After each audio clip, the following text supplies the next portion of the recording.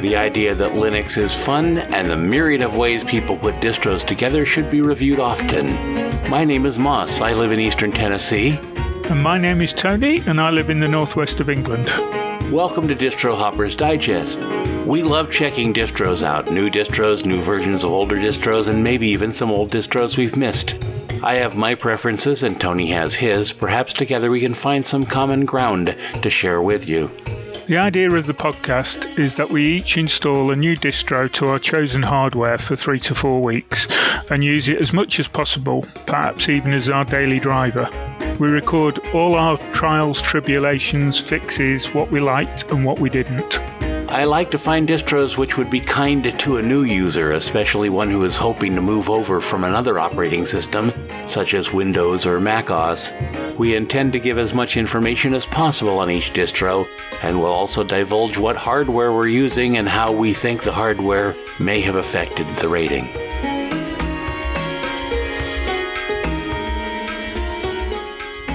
Welcome to Distro Hoppers Digest Episode 5, recorded on August 28th, 2019. For this show, we decided to review all kinds of things, but we'll let you know later. We'd like to hear from you what you'd like to see us take on, be it Debian, Red Hat, Arch, SUSE, Mandriva, Slackware, or Gentoo-based distros. Monthly Foibles, wherein we discuss what did and didn't work for us this month.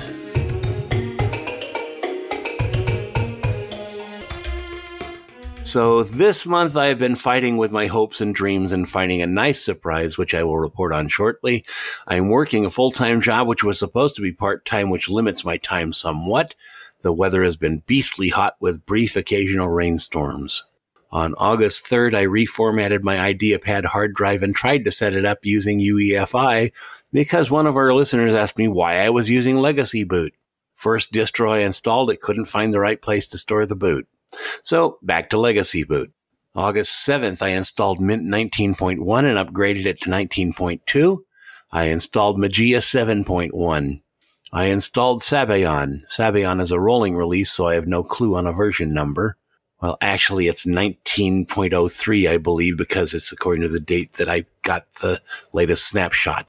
I attempted to update Mageia Mate. It froze halfway through.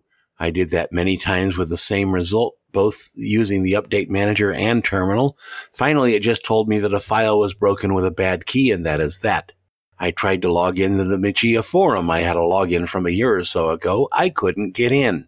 I couldn't reset my password. I couldn't even create a new account. It let me select my password and then crashed. So no Mageia right now, and I'll get back to it. Meanwhile, I found that installing Mageia made it look like Mint was no longer installed.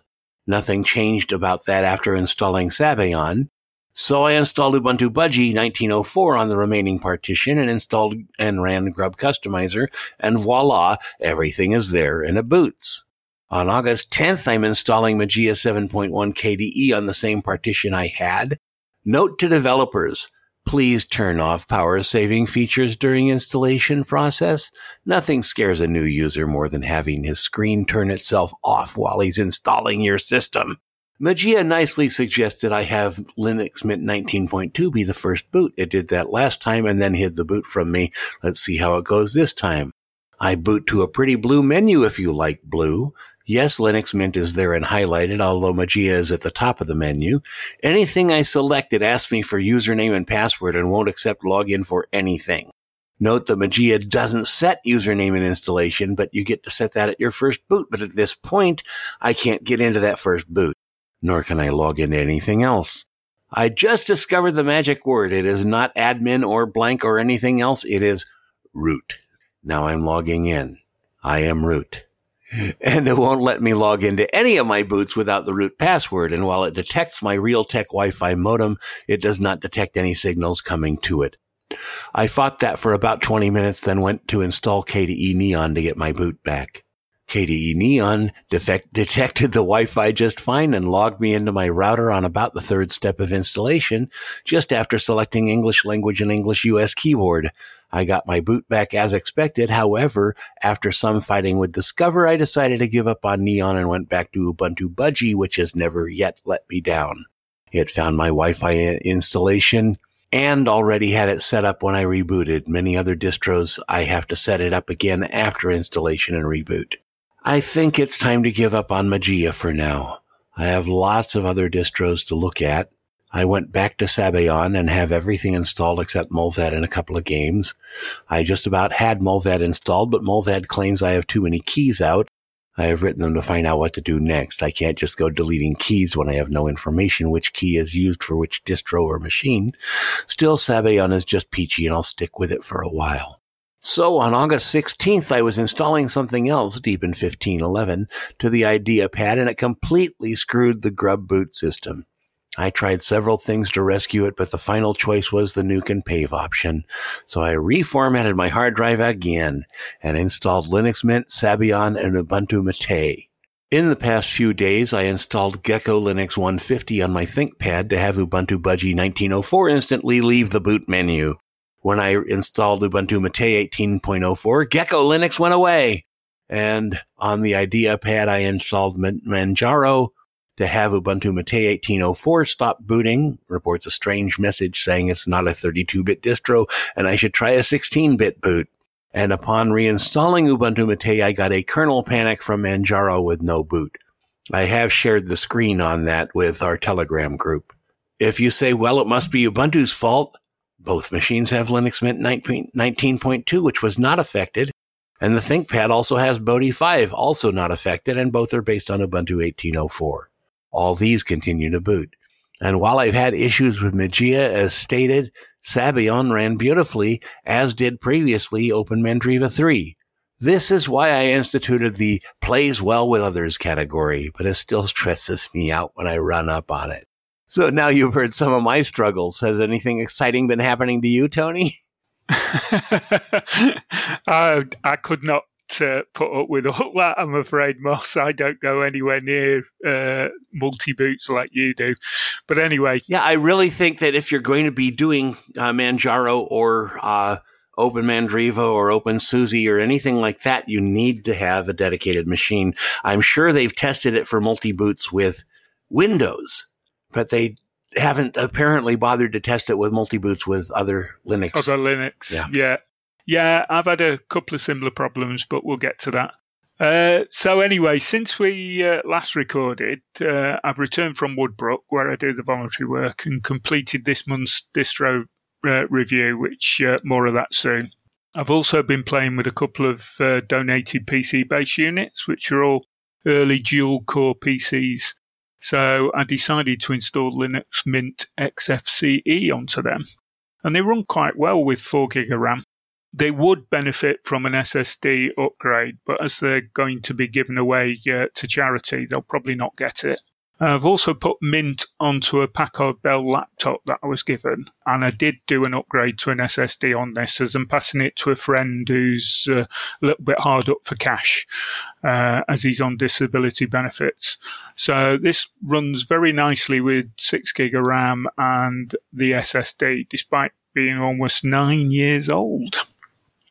So as well as that, I've been clearing up the garage, getting ready for moving some of our Makerspace hardware into it. We've got a laser cutter, 3D printer, and a CNC milling router. We've lost our current base from the end of the month. The gentleman who's a member of the club donated his basement to the Makerspace a few years ago when we lost our venue.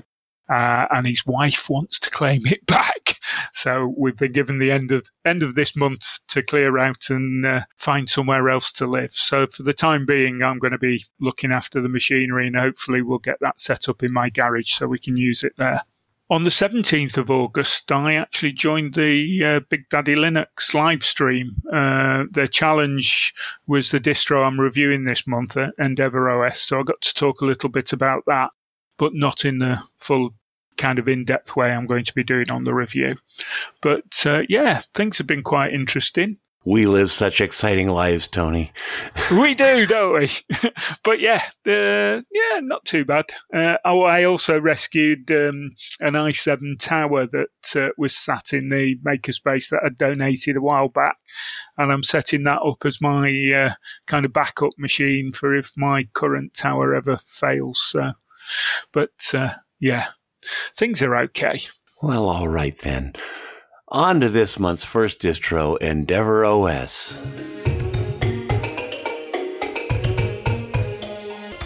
Okay, so we've just been talking about this. I've been testing Endeavour this month. Just for information again, I've done the install on the same Toshiba Portage Z30 that I used last month for the Debian review.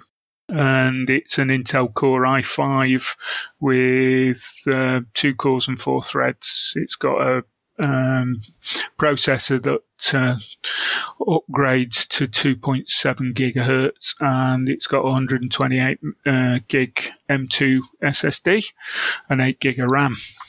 To test the friendliness for dual booters out there, as we've just been talking about with Mossy's Saga, I also did a couple of test installs on a couple of other machines, and I can report that if the PC's got a standard partition configuration, then Endeavour does a great job of dual booting with the Calamaris installer that they've included.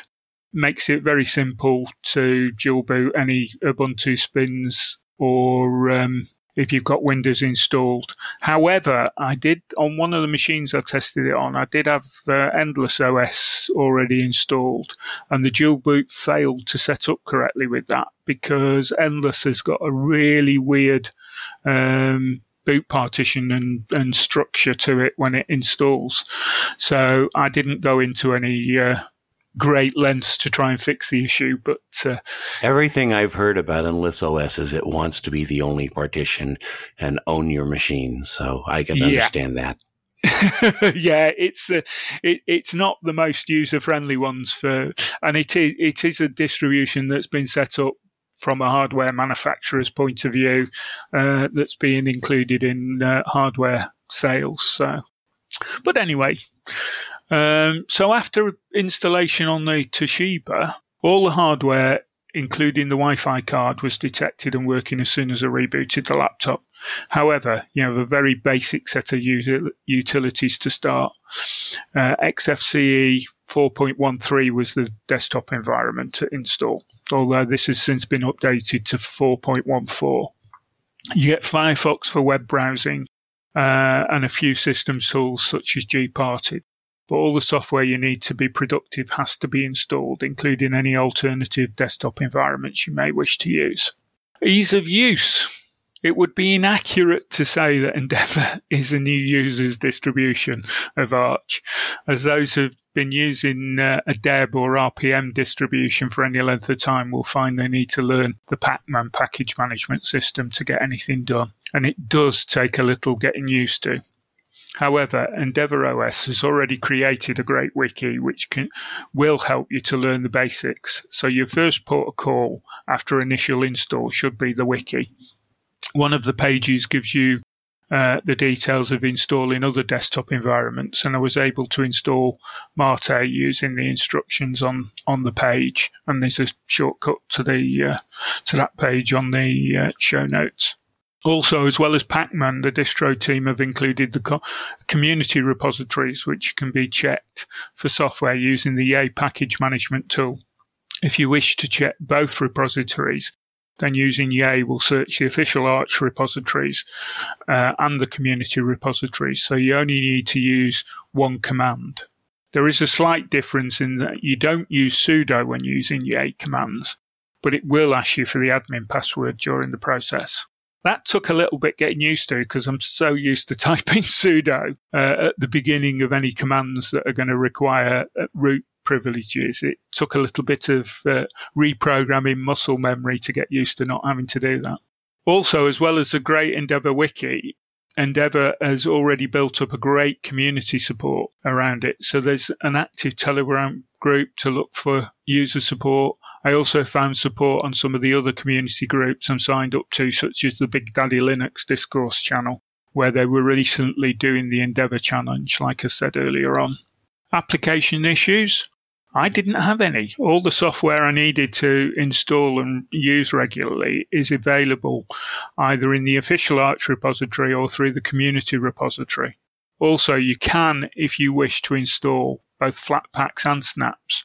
So you shouldn't have any problems getting chosen software. And even my beloved Get iPlayer is available without having to install a snap. That was actually available in the repositories. Memory use, Endeavour, when it was using the XFCE desktop environment, is quite light on resources.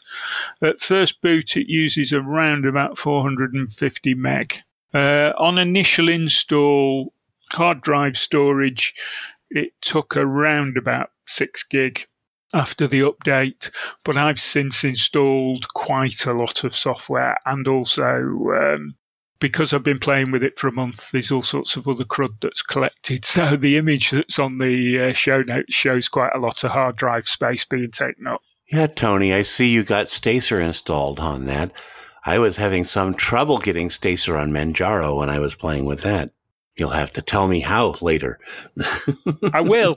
I'm pretty sure it's actually in the repos for Endeavour, if I remember correctly. It didn't. It wasn't difficult to install it at all. Good. So anyway, ease of finding help. As I've already said, EndeavourOS has already created a great wiki with loads of information on getting started with what you need to do on first install. There's a brilliant community out there with lots of Arch information base, full of information, including video tutorials on YouTube. And there's quite a few people have already started posting YouTube videos of installing Endeavour and getting that up and running after first boot. So there is a lot of other, lot of information on how to get it going.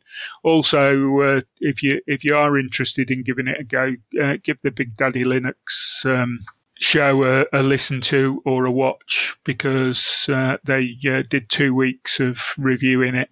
So there's some information on there that you might find useful. Does it play nice with others? As I said earlier, the installer is very easy to use. It gives very clear dual boot options, easy resizing of the hard disk partitions, and you can allocate the space where you want it with a slider, or leave it as the default 50-50 split. As I said earlier, on most installs this works fine. I even did it as a three-way dual boot with three-way boot with another box I had, and I ended up with Windows, PC, Linux OS, and Endeavour working fine out the box. But like I said earlier on, with the Endless OS, Grub got very confused with their complex partitioning. So you might want to consider, if you've got a complex OS that you want to include with Endeavour, you might want to put that on second so that it can be the final option rather than the first operating system that you put on. So anyway, after install, I got with the three-way install I did, I got greeted with a very nice splash screen showing the three different options of Windows, PC, Linux, and Endeavour. I do love the splash screen that they've included for the Grub boot menu at the start. It looks really nice and slick rather than that horrible text-based one that you get on most distros. Stability. I've still got Endeavour on the Toshiba, and it has been rock solid. I've been using it for about 80% of my computing needs when I've not needed the grunt of my i7 desktop for the last 4 or 5 weeks. Despite daily updates, not had any issues with the stability of the OS. If there were any, I haven't even gone and checked to see if there were any issues in the proposed updates as it's recommended. I've just been winging it, and it's still not thrown up any problems. So I can report so far it's been very stable. And other people say the same about Arch-based distros once you get them started. So on to the ratings.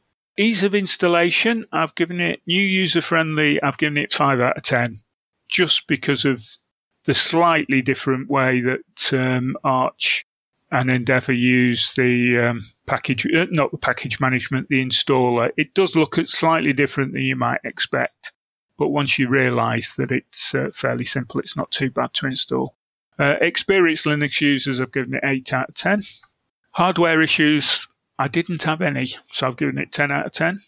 Ease of finding help. Again, brilliant community out there, loads of information, really friendly community. I will say this. The developers of Endeavour are aiming for this to be a very community-focused distribution of Arch, and they want the community to feel welcome and ask those questions that some Arch users might find not very friendly, because they think everyone should know what they're doing before they install Arch. So I've given that 10 out of 10. Ease of use, 8 out of 10. I've marked it down a little bit because you've got to kind of get used to a different package management system. But once you get used to using the A command and a few other not so kind of intuitive commands for updates and installing software, then it's dead easy to use. Plays nice with others. Again, 8 out of 10. And stability, I've given it 9 out of 10 because, like I say, I haven't run it for any length of time, obviously. And I'm not sure, over the long term, if I continue to keep installing stuff, the updates and things without checking out whether there was any problems reported, I might come a cropper. But so far, so good. Similar distros to check out, Manjaro. I'm sure there's lots and lots of other Arch-based distros out there, but Manjaro's the one that comes first to mind. And I know Mossy's been fighting with that for a while now. Well, it's been fighting with me, but... Yeah, well. So, final comments. I'm absolutely gobsmacked for the developers to produce such a slick iteration of Arch on their first attempt, despite having a very active community that they've inherited from the former Antigos OS. It's absolutely amazing. Also, the community, despite the reputation that some Arch communities have, in my experience, has been fantastic. Brian from the Endeavour team was on the Big Daddy Linux Live a couple of weeks ago and stated that one of their aims is to have the best community that any Arch user could want or expect. And I echo Rocco's statement on hearing this, that's amazing that the community is the centre of this distribution. If you have never tried Arch and want an easy start to getting a working desktop environment, albeit with minimal software installed, Endeavour may be for you. This is definitely going to be on the list of distros to keep in the locker, and it's currently, as I say, still on the Toshiba until I decide to install the next review subject over it, but I haven't got around to that yet. So, yeah, that's it. Have you got anything to say about that, Moss, or shall we move over? Let's keep going. What the heck? Okay, so let's move on over to Moss's review for this month. This month, I had hoped to review Mageia 7.1, but we've already discussed my travels in Mageia land. Ultimately, this is about the unexpected joys of Sabayon, a distro which attempts to bring Gen 2 to beginners. My hardware this month, I'm strictly working on my IdeaPad, a Lenovo IdeaPad 110-15ACL-80TJ with 4 gigs of RAM, a 500 gig hard drive, and AMD chips. On August 8, I started trying to update Sabayon. It took more than my lunch hour. Fortunately, the update manager is ready, willing, and able to suspend an update and continue it later. It took over 3 hours to do the first update, 468 files, and then a second update of about 66 files took about 20 minutes. Everything went smoothly. The total install, including updates, was about 5 hours. I got Firefox set up and even managed to install SoftMaker Office from a tar.gz file with an easy-to-use script and completely removed LibreOffice. It's obvious I will need to completely relearn the commands for the Gen 2 system, and I'm having a bit of trouble finding my other programs. I'm needing to get Molvat installed as well as my printer, but that is for another day. Due to a mess-up on my system not having to do with Sabayon, I reinstalled on the 16th. Sabayon started doing updates and then froze 25% of the way through one update and would not continue. My experience was if you discontinue updates, you can continue them later. Not this time. My fault, as I'll explain later. I spent all day on the 17th trying to get it to work. Looks like I'm reinstalling again on the 18th. More about this later as I discovered the cause. August 18. I got Mint installed. I got Sabayon installed. I installed Ubuntu Mate. I left my machine with three partitions, at least for now. While I was updating Sabayon, which we all tend to do before anything else, I actually read through the welcome page where it suggests you open terminal and do a few things first, even though the software has already asked you to do updates. I note that one of the first steps searches for a better mirror. Do this, people! Sabayon is a fun distro, but those initial updates take 5 hours without taking this step. Yes, it is a forgiving distro, and you can break the process and pick it up later, something I wish other distros would do as well as Sabayon does, but still, it'll be 5 hours. I will be reinstalling soon just to see what the difference is. If you're interested, a reviewer on DistroWatch recently reviewed Sabayon utilizing the GNOME desktop. There will be a link in the show notes. On August 21st, I started my fourth installation of Sabayon at 1855. If it weren't an easy install, I might not be doing this, but Sabayon always finds a way to make it feel like fun. Again, the purpose of this installation was to see whether it goes more quickly if you follow the guidelines and do things in terminal first before running updates. I noted during installation that this distro includes native AMD and NVIDIA drivers and comes with Steam Big Picture mode for you gamers out there. The slideshow also features Kodi, but for some reason that's not included in the installation, but can easily be added later. I checked out the assistive tools. They exist, but I wouldn't rely on them. The zoom tended to zoom and stick, and I didn't want to figure all that out. So it could be a difficult one if you need those assistive tools. My installation was completed at 1917. Upon reboot, I found it did not transfer my Wi-Fi password. Not all distros do, but it's a pleasure to see when one does. So, it's into terminal I go.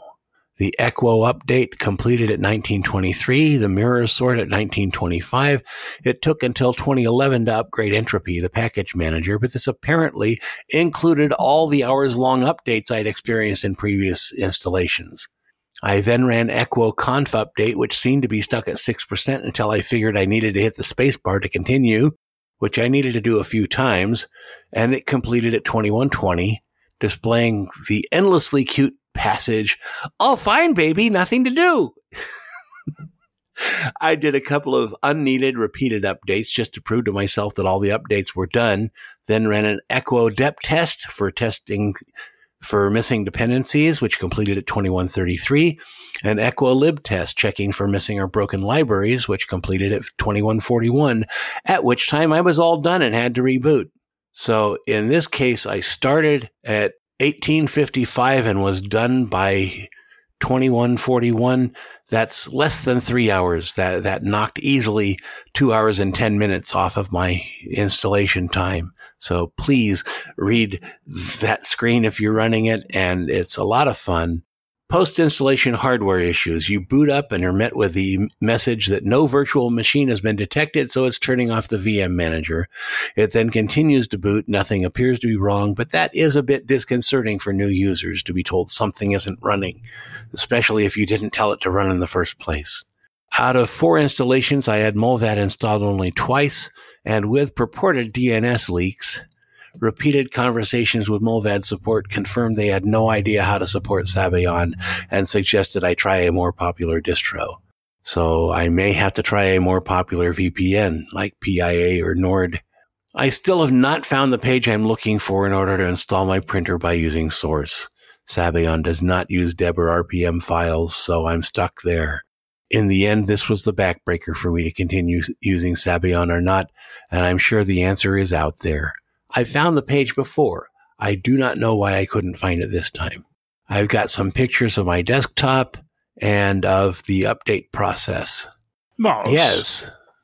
Does Sabayon not support cups? It does have cups just fine, but my printer is not included in cups. The newer printers are not. Ah, right. Okay, so you couldn't find the driver in cups for your particular printer. Right. Ah, and it's always the case with weather printers. You almost always have to go outside of cups. They feed the information back to cups, and you're running cups after that. But you have to get that driver in there. Oh, that's interesting. Okay. Okay. Ease of use, application issues. Everything runs the way it should except for Mulvad, my printer, and Stacer. I only got 3 of my 5 games installed, but this is a nice system and I really enjoy using it. Memory use. HTOP reports using 2.16 gigabytes RAM with Firefox open. That's a bit steep on a 4 gig laptop, which leaves me hoping my swap drive is functioning properly. Ease of finding help. The forum is small but friendly. There are around 16,000 registered users, and if it's like most forums, over half of those have gone on to other things. I got responses to my questions, but not many, and not all were actual solutions. Plays nice with others. There's no grub customizer, but the grub menu shows everything and nothing conflicts. After what I've been through this month, that's a nice place to be. Stability. I've had absolutely no issues with crashes. The update manager is so stable you can stop and start it again even on a later boot. Oh, I didn't mention. I said I would come back and tell you how it was my fault.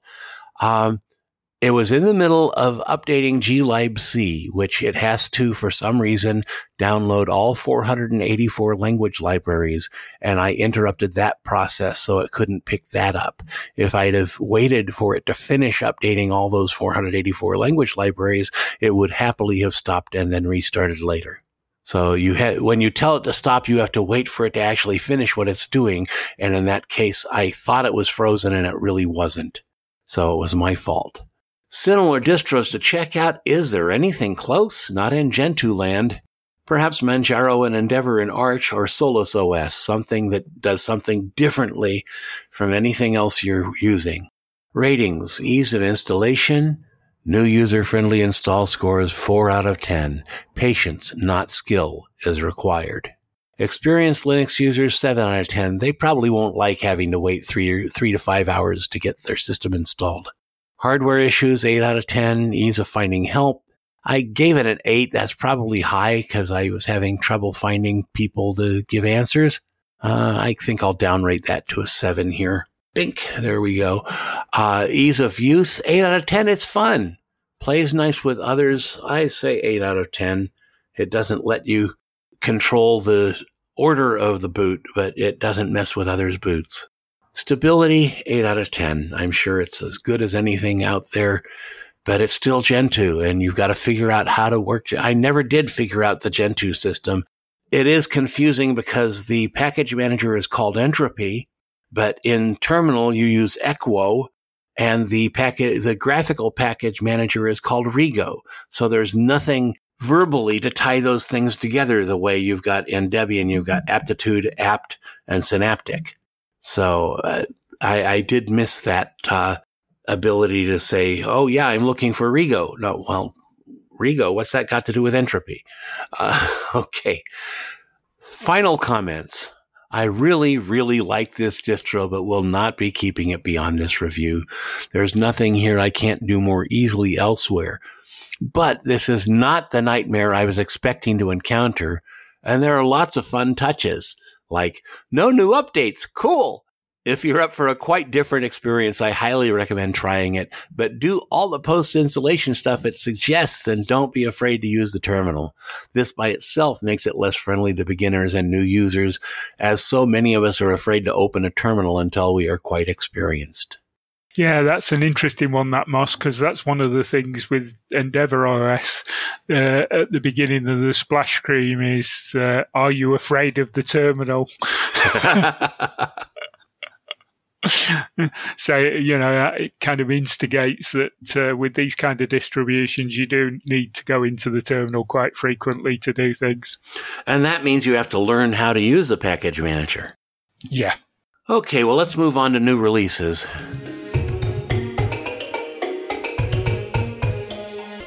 New releases this month: Clonezilla 2.6.3-5, Hanthana 30, Proxmox 6.0 Mail Gateway, Scientific 7.7, Kodachi 6.2, EasyOS 1.2. For some reason, they also released EasyOS 2.1, OSGeo Live 13.0, Astrumi 4.0.6, OVOS 3.02, Clonezilla 2.6.3-3, Netrunner 19.08, Big Linux 19.04, Alpine 3.10.2, Red Core Linux 1908, Knoppix has a 8.6 out.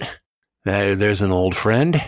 Neptune 6.0, Mubuntu's DE2-1.05, Voyager Live 10, Red Hat Enterprise Linux 7.7, Pardus 19.0, Sparky Linux 19.08, and Linux Mint 19.2.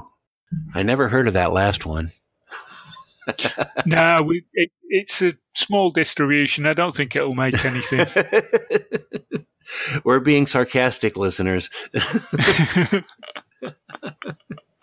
Oh, dear. Oh, yes. Both of us are on Mintcast, for those of you who don't know that. So, over to feedback.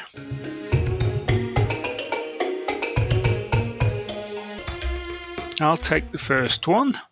So Silas writes, and this is to do with the discussion we were having last time about PPAs. So Silas said, you can manually type in a PPA into your /etc/apt/sources.list, although Customizer is actually in Buster's repositories. All you have to do is type in sudo apt install grub-customizer, then it will work. So I replied, thanks, Silas. I'm sure that Moss, who plays with Grub all the time, will make a note of this. And Moss replied... I didn't reply, but yeah, it's nice that Debian finally recognized Grub Customizer as a tool that we all want to use in Debian-based distros. It's about time. So, as part of the feedback, I had a whole series of encounters in the Telegram group, and I have to make this comment. I'm really not distro hopping to stress myself out or the listener, but one of our regular listeners left our Telegram group because he was too stressed hearing about my struggles with Mageia.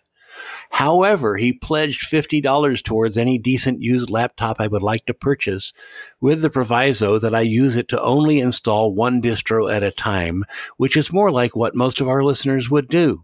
He suggested I ask other listeners to chip in. I don't enjoy asking for help, suffering as I do, like many other podcasters, from imposter syndrome, the fear that what I'm doing isn't important to anyone. But I find I'm doing it a lot these days. We did find a couple Lenovo G70-80s on eBay for around $200. Actually, one of them was down around $150.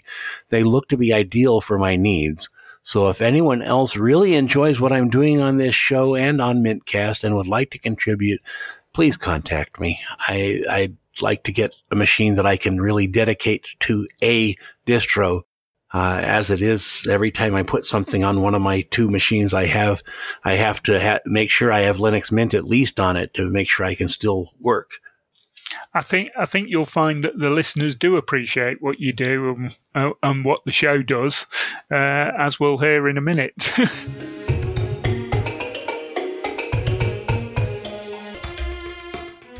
Announcements. We are pleased to announce that episode 4 has been downloaded 369 times as of this recording. This is more than 3 times what we had for episode 1 after a month. We have had a number of users who have wanted to submit their own reviews for Distro Hoppers Digest, and we now plan to do a user-only show, Distro Hoppers Digest User Edition. We will post the criteria to be used in your review on the blog at https://distrohoppersdigest.blogspot.com. You can find that link in the show notes. So if you do want to submit a review, please submit a link to the .flac format file if you can. But we will accept an MP3 if that's all you're able to do.